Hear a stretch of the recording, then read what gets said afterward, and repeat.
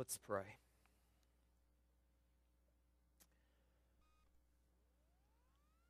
Our God and our Father,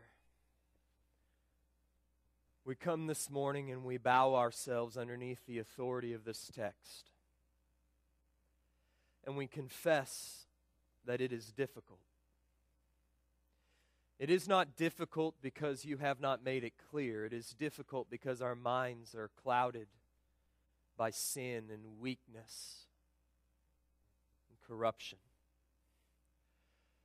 So, Lord, we come before you as we are about to set out and embark upon the journey through Galatians 3:15 to 18, and we ask for your mercy and we ask for your help.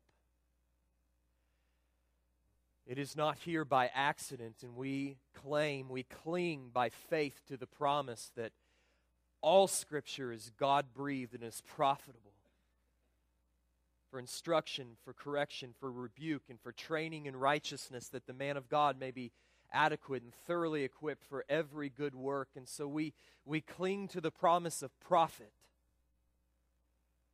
And we embark by faith in the power of the Holy Spirit to begin to unpack and to dig our way through. And we ask you to teach us. Lord, I pray that you would provide for each of your people here this morning a strong foundation on which to build our hope. For we need a foundation on which to stand, to know that we are not cursed, even though we hear cursed is everyone who does not abide by every word of the book of the law to do them. And we have not abided by the book of the law perfectly. We're sinners. So why are we not cursed? What hope do we have? We need a foundation. The promises are spoken to Abraham and to his descendants. And we're Gentiles. We are, as Paul said in Ephesians chapter 2, or rather we were, separated from the covenants, excluded from the people of God, without hope and without God in the world. So why are we no longer without hope? Why are we no longer without God? Why are we the children of Abraham and the blessings according to the promise? We need a foundation on which to build these magnificent hopes. And I pray that you would provide that this morning. I pray that you would give us wisdom and patience and grace and faith. Help us, Lord, and glorify your Son in our midst. We ask this in Jesus' name. Amen. Well, to this point in Paul's letter to the Galatians, he has been absolutely hammering away at the Judaizers' claim that faith alone is insufficient to render sinners like the Galatians and sinners like us acceptable in the sight of God. He's been systematically destroying their claim that a man needed not only faith, but the works of the law, circumcision, and abiding by the law of Moses in order to get right with God. And in response, Paul has adamantly insisted that the law is absolutely powerless to justify sinners. It can declare a righteous man to be righteous, and it can declare an unrighteous man to be unrighteous. It can say that the righteous man is blessed, and it can say that the unrighteous man is cursed, but it can't help us because we're unrighteous people who don't want to be cursed and we want to be blessed. So what are we going to do? And Paul has been saying you can't turn to the law to solve that situation, to solve this problem. You need a gospel. Namely, you need my gospel, he tells the Galatians. You need a gospel that says that sinners get right with God only by putting their faith in the cross where Jesus paid the full atonement for their sins, and by receiving by faith the righteousness of Jesus Christ, which is given not to those who work, but to those who believe. The only way If you walked in this morning burdened by a load of guilt, I want you to hear this. The only way to get right with God is by faith in the cross of Jesus Christ. And the only way, believers, to live a life that is pleasing to God is to walk by faith in the power of the Holy Spirit. Salvation is by grace alone, through faith alone, in Christ alone, by the power of the Holy Spirit alone, from first to last. That's been the point that Paul has been driving home in text after text, week after week. And beginning in Galatians chapter 3 and verse 6, Paul began to make a scriptural defense of his gospel of justification by faith alone. He appeals first to Abraham. He says, Abraham was justified before God, not by works, not by his obedience, not by his own righteousness, but merely by believing the promise of God. God took Abraham outside of his tent. He said, I want you to look up at the stars, try and number them, so shall your descendants be. And Genesis 15:6 said that Abraham believed God, and God counted his faith as righteousness.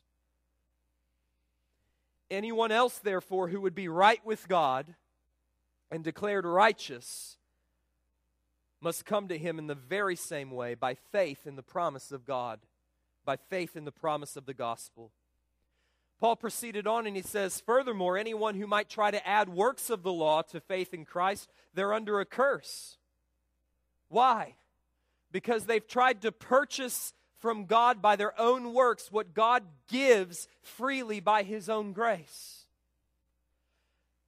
And Paul is he's going to sound this trumpet over and over again as we proceed through the last 3 chapters of the book of Galatians. Such hard-hearted, self-reliant, stubborn, rebellious pride will not inherit the blessing of God, but rather will come underneath his wrath.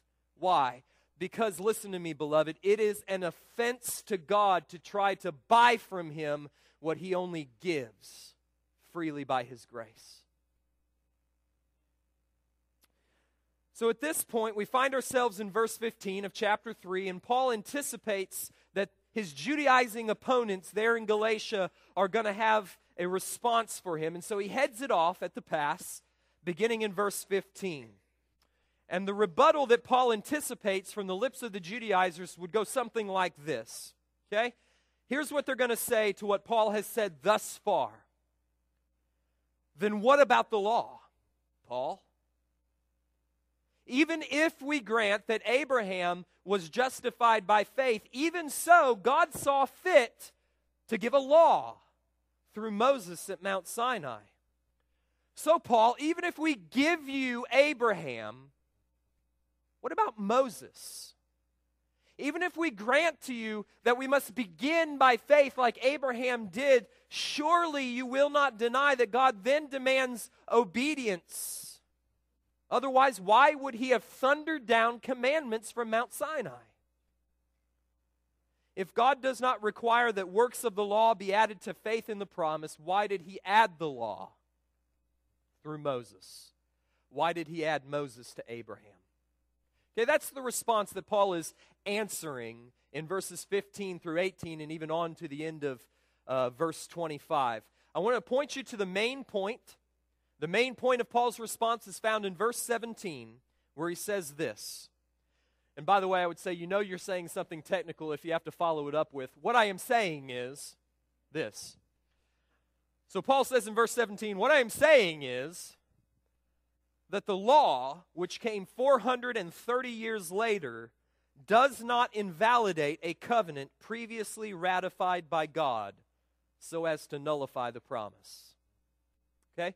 That's his point, that the covenant of law, which was given at Mount Sinai 430 years, not after Abraham, but after Jacob descended into Egypt, the law that was given 430 years later does not invalidate, revoke, or in any way alter the covenant of promise that was given to Abraham. So that's the claim that Paul makes. You want to throw Moses back in my face? Let me tell you this. Moses does not change at all what God spoke to Abraham. And he's going to support this claim by means of 3 arguments. We're going to unpack those 3 arguments. They're found in verse 15, verse 16, and verse 18, which are all there undergirding the point which is that the terms of the covenant of grace remain as they have always been, that the blessing of God, inclusion in the people of God, access to the land of God, and an everlasting presence of joy where God dwells, people, place, and a person. The blessings of God are given to those and only those who believe the gospel, just like Abraham did. All right, so let's unpack these three arguments, then we'll conclude, and I'm going to give you a thought or two for your reflection. All right, argument number one that Paul makes is found in verse 15, where he says, "Brethren, I speak in terms of human relations. Even though it is only a man's covenant, yet when it has been ratified, no one sets it aside or adds conditions to it."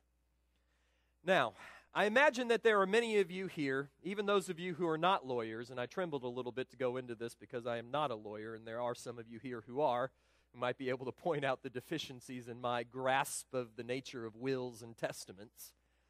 But I imagine that many of you recognized an obvious and apparent problem with Paul's logic in verse 15, which is that in our legal system, at least, covenants, and by covenants I want you to think of a will and a testament. It's the same word that is used for both interrelated thoughts or concepts. No covenant can be altered, or rather, in our legal system at least, a covenant can be altered as often as the one who made it desires, right? I mean, if you write a will, you can go back and change your will as often as you desire. Under our legal system, if you go to the lawyer's office and you draft a will, you can change the terms of the will, you can add conditions to it, you can add beneficiaries, you can remove beneficiaries anytime you please for a nominal legal fee. But there comes a time, I would say even in our legal system, when that will becomes binding and unalterable and unchangeable, and that's when the one who makes it dies and it passes through probate. At that point, the will is permanent and is irrevocably ratified.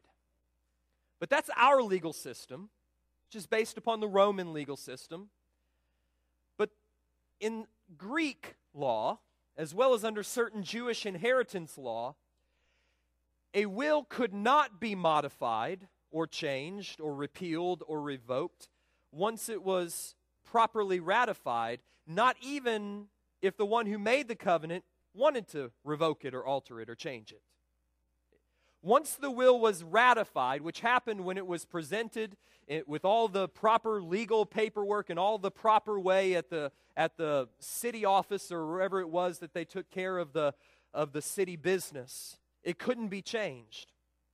The same was true in Jewish inheritance law. Under a certain type of Jewish inheritance law, the will could not be altered, could not be changed, could not be revoked once it had been made.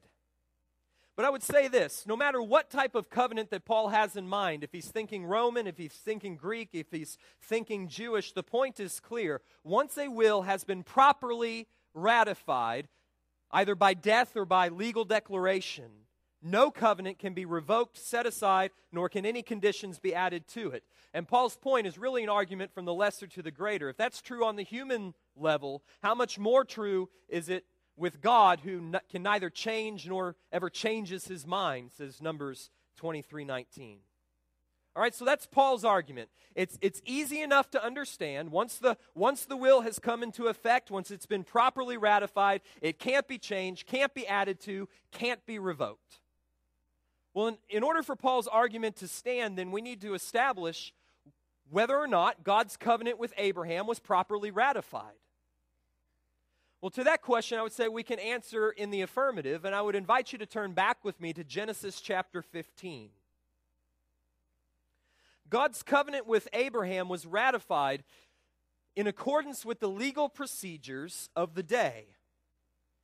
Okay, so we're dealing 4,000 years ago. We're dealing in an ancient system. And under that system, covenants in that ancient Near Eastern culture were sealed, were ratified, not with paper, not with a handshake. They were ratified through the shedding of blood. Covenants were quite literally cut and sealed in the blood of a sacrifice. And so in Genesis 15, we see this very odd, at least to us, this very odd procedure going on, this odd ceremony in which God makes a promise to Abraham that his descendants would outnumber the stars of the sky. Abraham believes God. His faith is credited as righteousness. And then God gives Abraham some instructions that are a little strange. He tells Abraham to bring a number of sacrificial animals, cut them in two, and lay them opposite one another, kind of making an aisle. And then he put Abraham to sleep. And while Abraham was asleep, this smoking furnace and this torch, signifying God's presence, right, passed between the sacrifices, and the covenant was thereby ratified in the legally acceptable way by the shedding of blood. We're going to come back a little bit as to why only God walked through, but we see that there was a covenant made, there was a promise given, and there was blood shed. In fact, nearly every time God makes a promise to Abraham, we find there a bloody altar. I was reading one writer this week who said that you can almost track Abraham's progress throughout the promised land by means of these altars that he erects. The last one in Genesis 22 erected on a mountain called Mount Moriah, which was the same mountain, by the way, which 2,000 years later, the altar to end all altars, which is the cross, was erected, and there the Lamb of God was slain to bring this covenant with Abraham into full effect. So let's wrap this first argument up. Here's what Paul is saying. It goes something like this. No covenant, no will, no testament can be revoked or altered in any way once it has been properly ratified. God properly ratified his covenant with Abraham there in Genesis 15 in strict accordance with the elaborate covenant ceremonies of the day. Therefore, Paul's logic flows, God's covenant with Abraham cannot be revoked, cannot be altered, without also calling into question the integrity of God. Which means that whatever God was doing 430 years later at Mount Sinai, he was not adding to, and he was not replacing, and he was not bringing an end to the covenant that he made with Abraham. Got it? The covenant with Abraham stands unchanged, unalterable, and everlasting. Which means that the blessing of God that was promised to Abraham is still given in the very same way that it was given to Abraham, which is by faith. In other words, the only way for somebody to be justified now as then is to come to God on the very same basis. Mere faith in the promise of God. So that's his first argument. Let's look at his second one in verse 16. He says, now the promises were spoken to Abraham and to his seed. He does not say and to seeds as referring to many, but rather to one, and to your seed, that is Christ. Now again, I suspect that many of you will recognize a problem, at least apparently so, with Paul's argument, which is that the word seed, maybe your Bible has offspring, is a collective noun.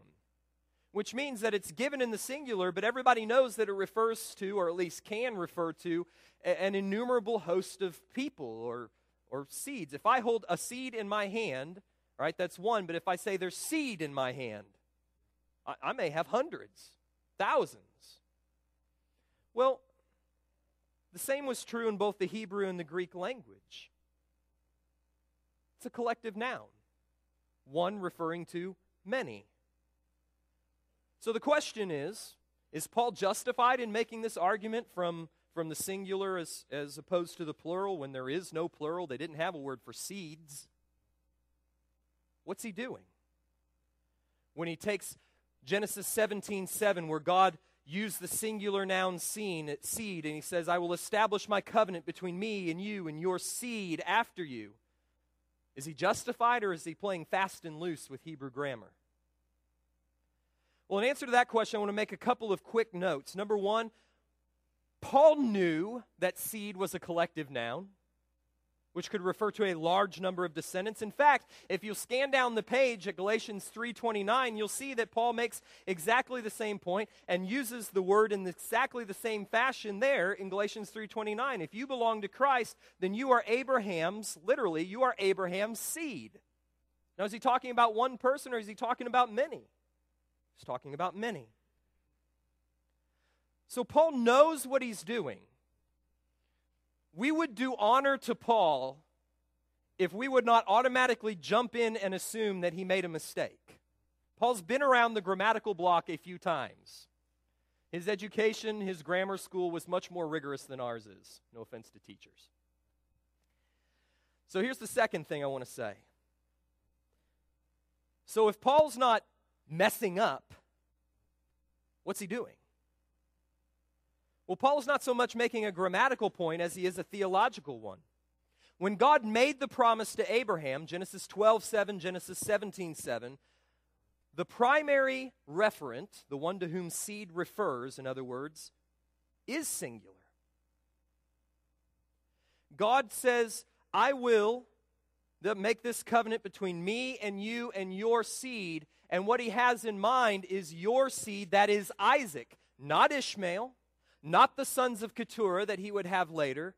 Of all of the physical descendants, of all of the physical seeds of Abraham, the promise was not made with them all. The promise was made with one, that is Isaac. And Paul, under the inspiration of the Holy Spirit, is then making the theological claim that when God said, I'm going to make this covenant between me and you and your seed, that is Isaac, he's not even really referring to Isaac, but he's jumping ahead and he's referring to Isaac's descendant according to the flesh, who is Christ. See, throughout the Old Testament, there's this connection between the covenant promise and a seed, a singular seed. Genesis 3:15, God makes the very first gospel promise, and he says that the seed of the woman will crush the head of the serpent. The seed of the woman is, of course, Jesus Christ, who came in order to destroy the works of the devil, says 1 John 3:8. In 2 Samuel 7, God makes a covenant with David, and he says that his seed will sit forever upon the throne of God's people, and that this seed would build for God a temple, that he would be called the Son of God, that he would sit upon the throne of God, that he would reign over the people of God, and that he would establish the everlasting kingdom of God. Who's going to do all of that? The seed of David, who is Jesus. So what Paul is doing in Galatians 3:16 is just adding another link in the chains of the promise of a seed.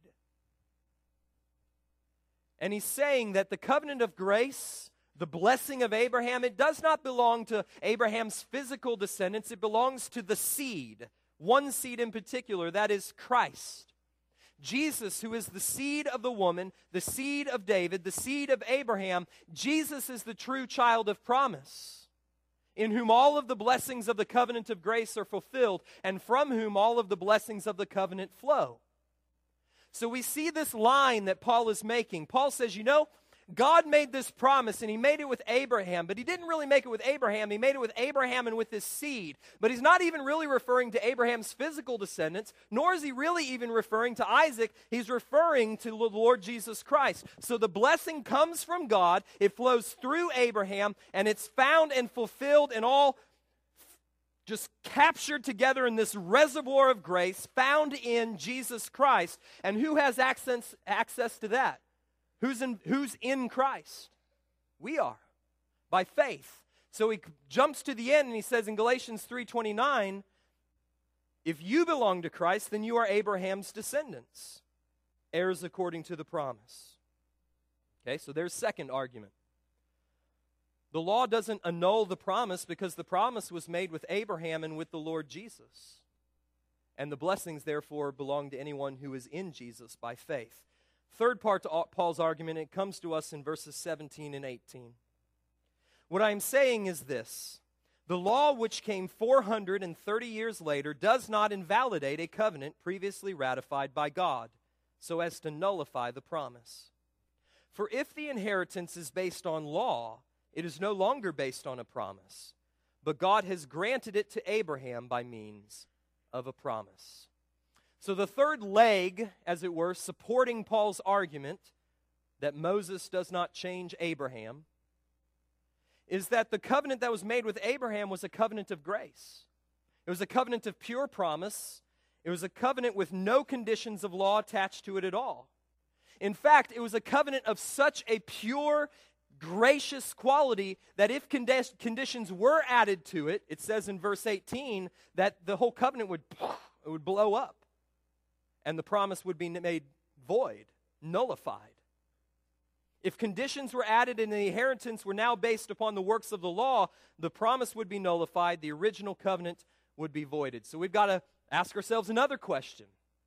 Is Paul justified in making this claim? Is it actually true that the covenant made with Abraham was a covenant of grace, a covenant of promise, that God didn't say, do this and you shall live? That there were no conditions of the law attached to it? Well, if we're going to verify that, all we need to do is look back to Genesis 15, if you're still there. You remember the ceremony that's going on, right? God makes the promise to Abraham. Abraham believes and is justified. The animals are brought in. They're cut. The aisle is constructed, as it were, placed opposite one another, the pieces of the sacrificed animals.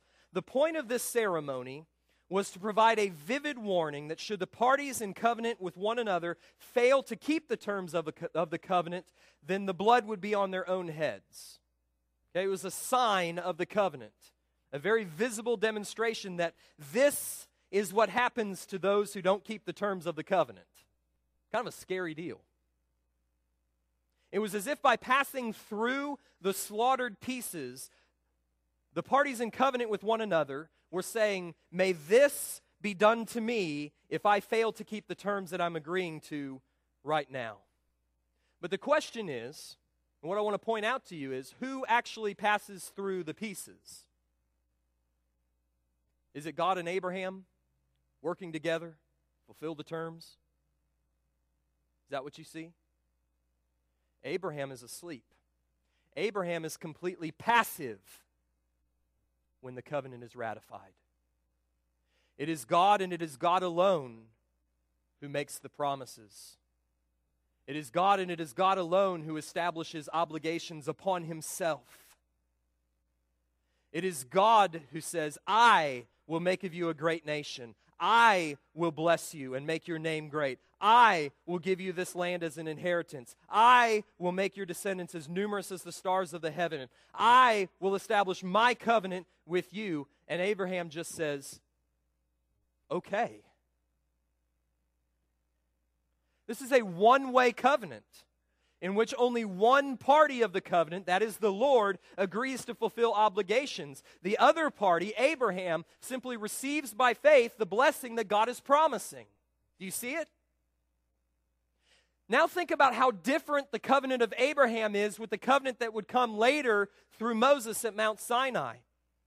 In the covenant of grace with Abraham, God tells Abraham, all of this I will do for you. You just receive it by faith.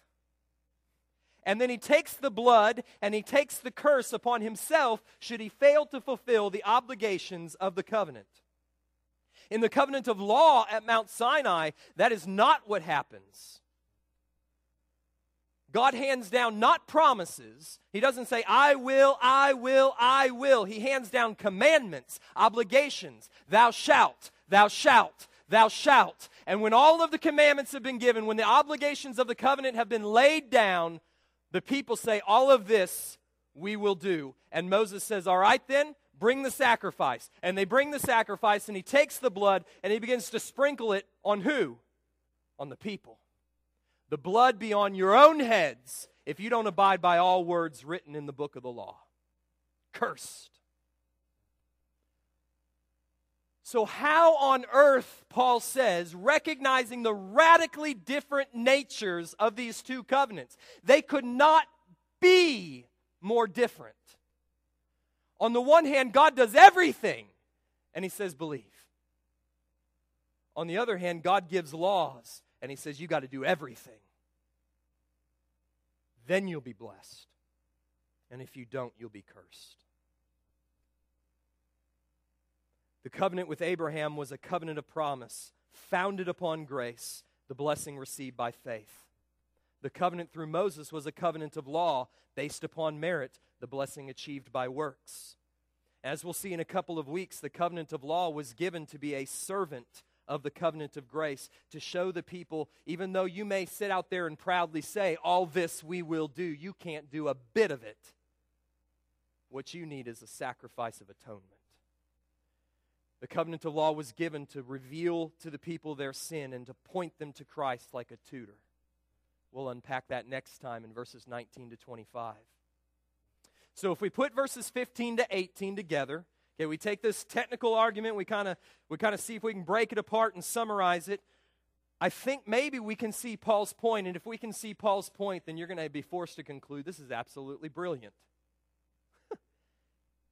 The law given at Mount Sinai cannot possibly have anything to do with whether or not you're a child of Abraham and an heir of the blessing, because, number one, the covenant made with Abraham was properly ratified and therefore is irrevocable and unalterable.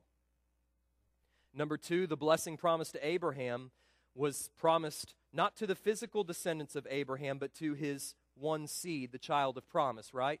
Ishmael? No. Sons of Keturah? No.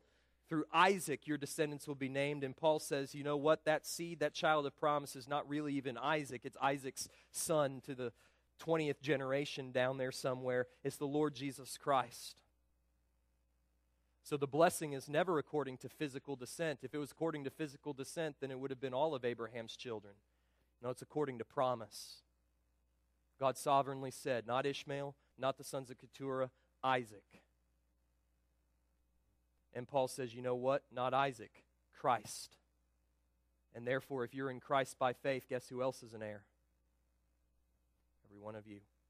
Number three, the covenant with Abraham is a covenant of promise based upon grace, and the blessing is received through faith apart from works of the law.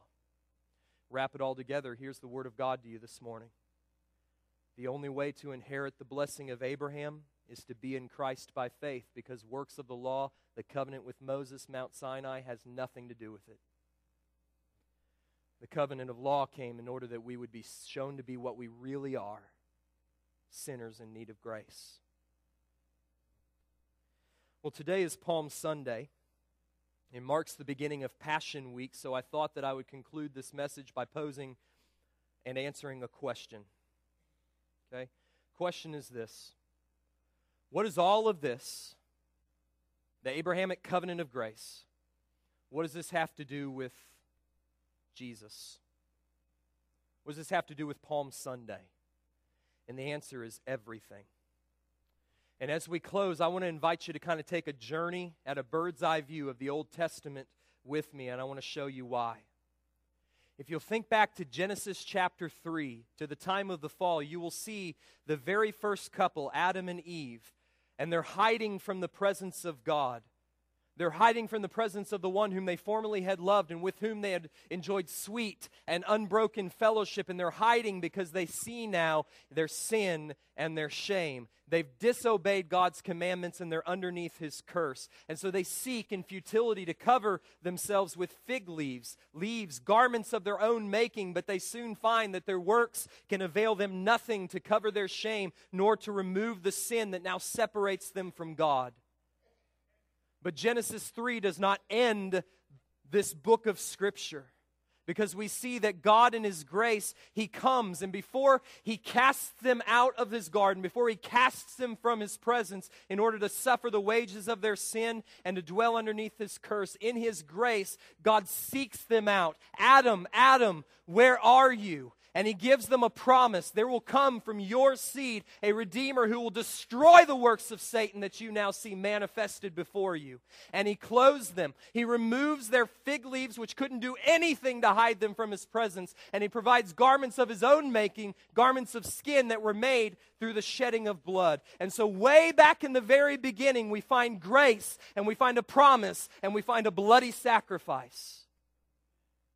So we look on a little bit further and we come maybe to Genesis chapter 12. And we see a man called by God's grace out of Ur, a man who had nothing to offer God. He was a moon-worshiping pagan in a foreign land, and God says, I'm going to make of you a great nation, and I'm going to bless you.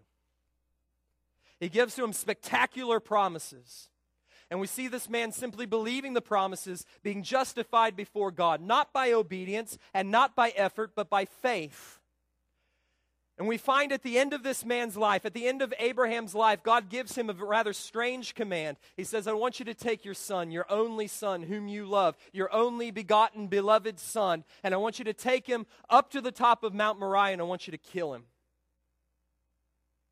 And in obedience, Abraham goes, but before the knife can fall, God stops him and he provides a substitute sacrifice, and then he reaffirms the promise of blessing. And once again, we see a covenant of grace. We see these elements there, grace and a promise and a bloody sacrifice. And down through the ages, as we proceed through the Old Testament, the promise of the gospel continues, but it gains focus and it gains traction and it gains clarity. God promises to the prophet Isaiah in the 8th century BC that there's coming for the people of God a servant who will suffer to bear their iniquities and thereby will justify the many.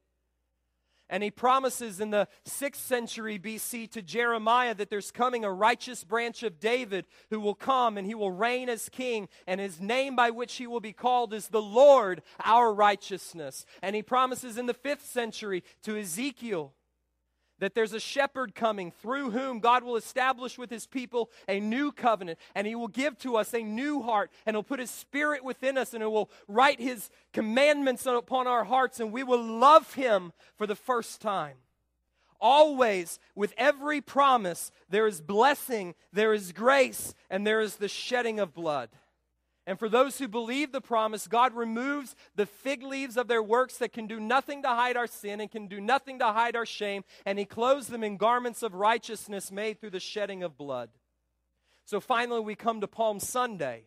We come to the Gospels, and we see the seed of David, right? He's riding into Jerusalem, and they're placing the palm branches down before him, and they're shouting, Hosanna, Hosanna in the highest. Blessed is he who comes in the name of the Lord. And we got to ask ourselves, why does he enter into Jerusalem?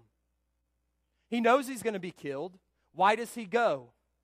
He goes in order to fulfill the covenant of grace, the promise made to David. He comes in order that the temple of his body may be destroyed and that he may raise up in 3 days the true temple of God in which God dwells by his Holy Spirit.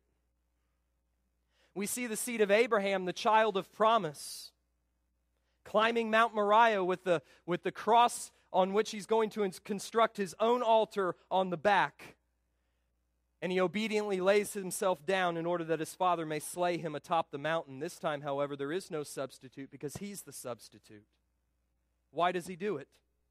He does so in order to fulfill the covenant of grace, the promise made to Abraham that on this mountain the Lord will provide. The Lord will provide the Lamb of God. We see the seed of the woman bruised by the serpent as he suffers in agony the curse of sin. Got to ask ourselves, why does he do it? He does so in order to fulfill the covenant of grace, the promise made to Adam and Eve. That the serpent, the evil one who had wrought so much death and so much destruction and so much cursing, would be crushed under the weight of a finished atonement and a glorious resurrection. You see, Jesus has everything to do with the covenant of grace, with Abraham and with every one of you. The word of God to you this morning is that it's finished. That which was promised to Adam and Eve is finished. That which was promised to Abraham was finished. That which was promised to David, to Isaiah, to Jeremiah, to Ezekiel, it's finished. It's complete. The Messiah has come, and the new covenant, which is the fulfillment of that gracious promise, is now in effect. And you and I, we're invited in the midst of our sin and in the midst of our shame and in the midst of our doubt, in the midst of our fear and our trials and our tribulations and our sufferings, we're invited to come and to rest and to enjoy the riches of his grace. So Paul set out in this passage, difficult as it was, he set out to provide for us a foundation on which to set and to build and to erect and to establish our faith. So here's your foundation. The covenant of grace stands. Unbreakable, unalterable, irrevocable. The foundation stands in order that sinners like us may have the assurance of pardon and the assurance of freedom and the assurance of blessing through faith. The promise has come, the blood has been shed, it is finished, and now God embraces sinners in the same way that He always has, in the same way that He did Adam and Eve, in the same way that He did Abraham, in the same way that He did David, in the same way that He's embraced anyone who comes to Him, and that is by faith alone, apart from the works of the law. So the word of God to you this morning is to come and to rest and to believe and to live. Let's pray. Our God and our Father, I thank You for this word. I thank You that in Your grace and in Your mercy, You did not leave humanity out to suffer under the curse of sin and then hand them a law which says, now make yourselves righteous and I'll accept you. But as soon as sin came into the world, so did grace. So did a God who seeks and saves sinners. So did a God who removes the fig leaves of our incomplete and inadequate works and covers us in the garments of His righteousness, skins made through the shedding of blood. I thank You that grace has continued. Even though You gave the law in order to show us what we really are, sinners in need of a Savior, sinners in need of a sacrifice, sinners in need of mercy. The covenant of grace remained unchanged, unbreakable, unalterable, irrevocable throughout it all until Jesus Christ comes and inaugurates the new covenant in His own blood. And so my prayer to you is a prayer of thanksgiving. It's a prayer of worship. And it's a prayer saying, bring faith. The only way any person in this room is going to be included in the covenant of blessing is by faith. So bring it. Be gracious. Take the foolishness of preaching this morning and make it the wisdom and the power of God unto salvation. Bring grace, bring faith, bring rest for our souls. We stand under the banner of a finished atonement and a fulfilled promise. We stand under the banner of Christ. Cause us to rejoice. We ask this in Jesus' name. Amen.